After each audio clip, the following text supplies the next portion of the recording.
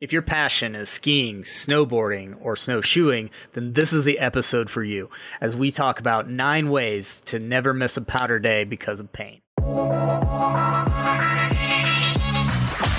Welcome to the Fit and Healthy Denver podcast, where we discuss all things revolving around health, fitness, and wellness in the amazing state of Colorado, so you can get behind-the-scenes information from industry insiders, special events, and more. Coming up is our host, physical therapist, and strength coach, Dr. Jamie Beauvais.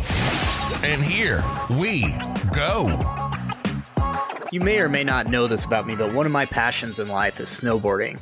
I love just getting out there, floating on the powder, hanging out with your friends, enjoying the run, talking about it, having a beer, talking about it even more, just like we all do. And I think like many of us, that's why I moved out to Colorado. I was tired of, flatlander lifestyle and wanted to get out here in the mountains in the wintertime, enjoy the snow. And, I didn't know it at the time, but in the summertime, enjoy all the hiking and running and everything the mountains offer. But, being in Colorado, it's a huge advantage for us to have the mountains so close that we can enjoy.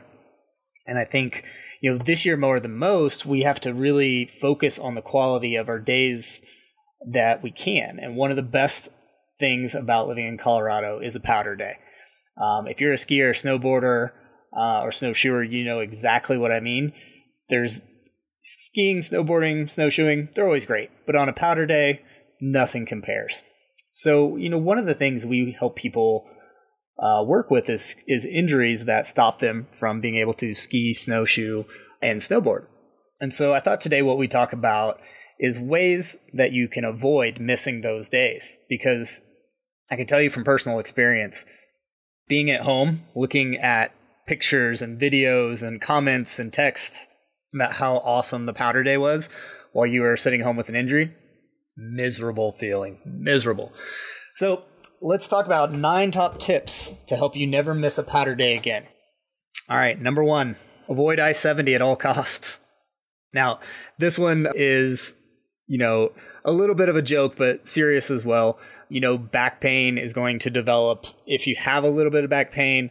If you're sitting in the car for a long time, especially if you're getting caught in traffic, that's going to flare some things up. And that may, if you go up Saturday and you get stuck in 5 hours of traffic, Sunday, you may not be able to make that powder day.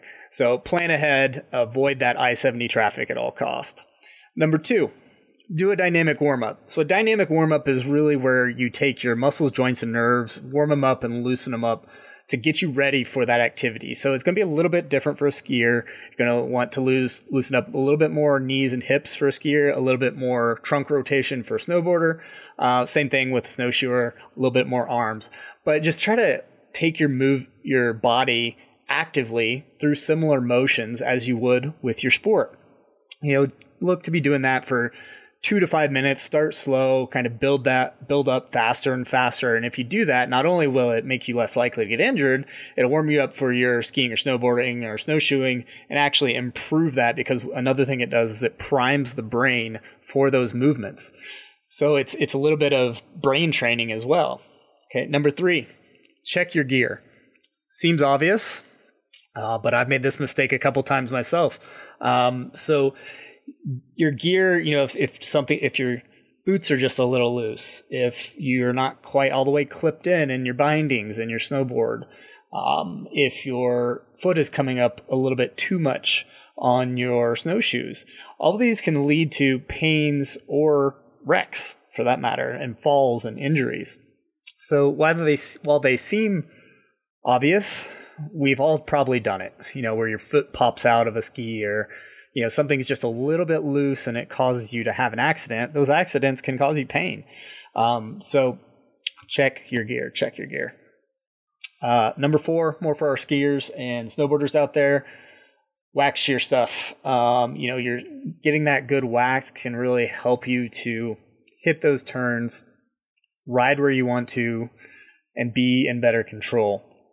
So really wax your board and your skis, and just have proper control while you are riding, and that can prevent pain or injuries.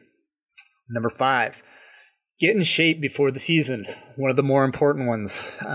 There's a big difference between being in shape and being in winter sports shape.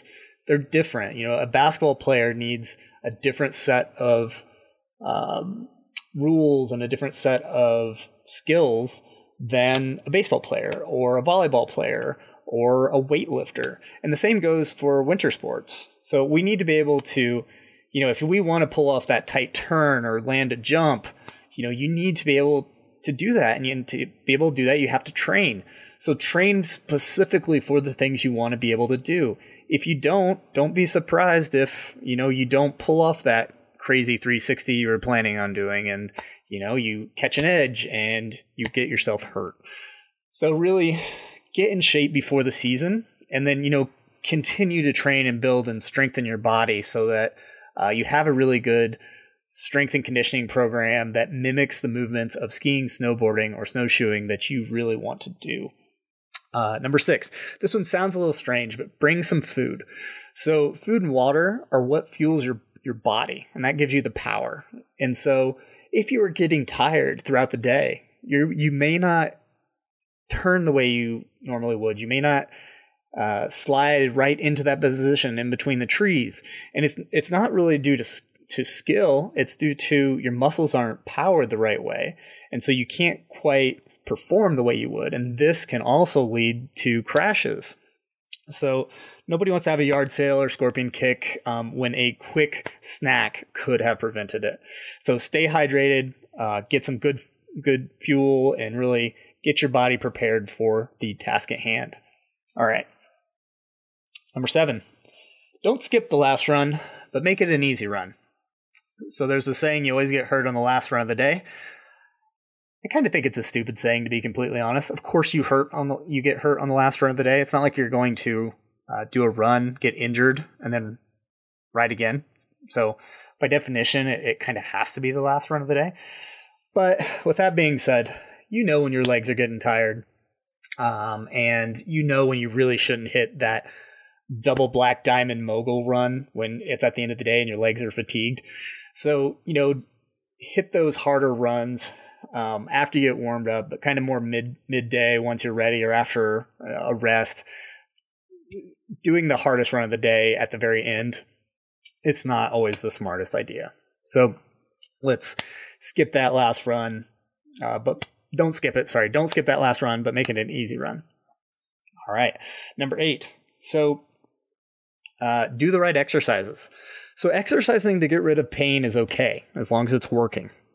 But doing general exercises that are unlikely to ease your pain, they may actually make it worse. So use the exercises that are specifically pinpointed to your body, your movement issues, aimed at easing your pain and getting you back to riding on the mountains on an amazing powder day. So, and I know that may seem complicated, but just like everything else, there are right and wrong. So if what you're doing isn't working, you need to find something that is helping you. And number 9, related to this, find yourself a good winter sports specialist, physical therapist, chiropractor, athletic trainer to work with you. They can not only help you with getting in shape for the season, but helping you do the right exercises and doing the things that will get you back to those powder days so that you don't have to sit on the couch and be jealous at your friend's Instagram account this year. Okay.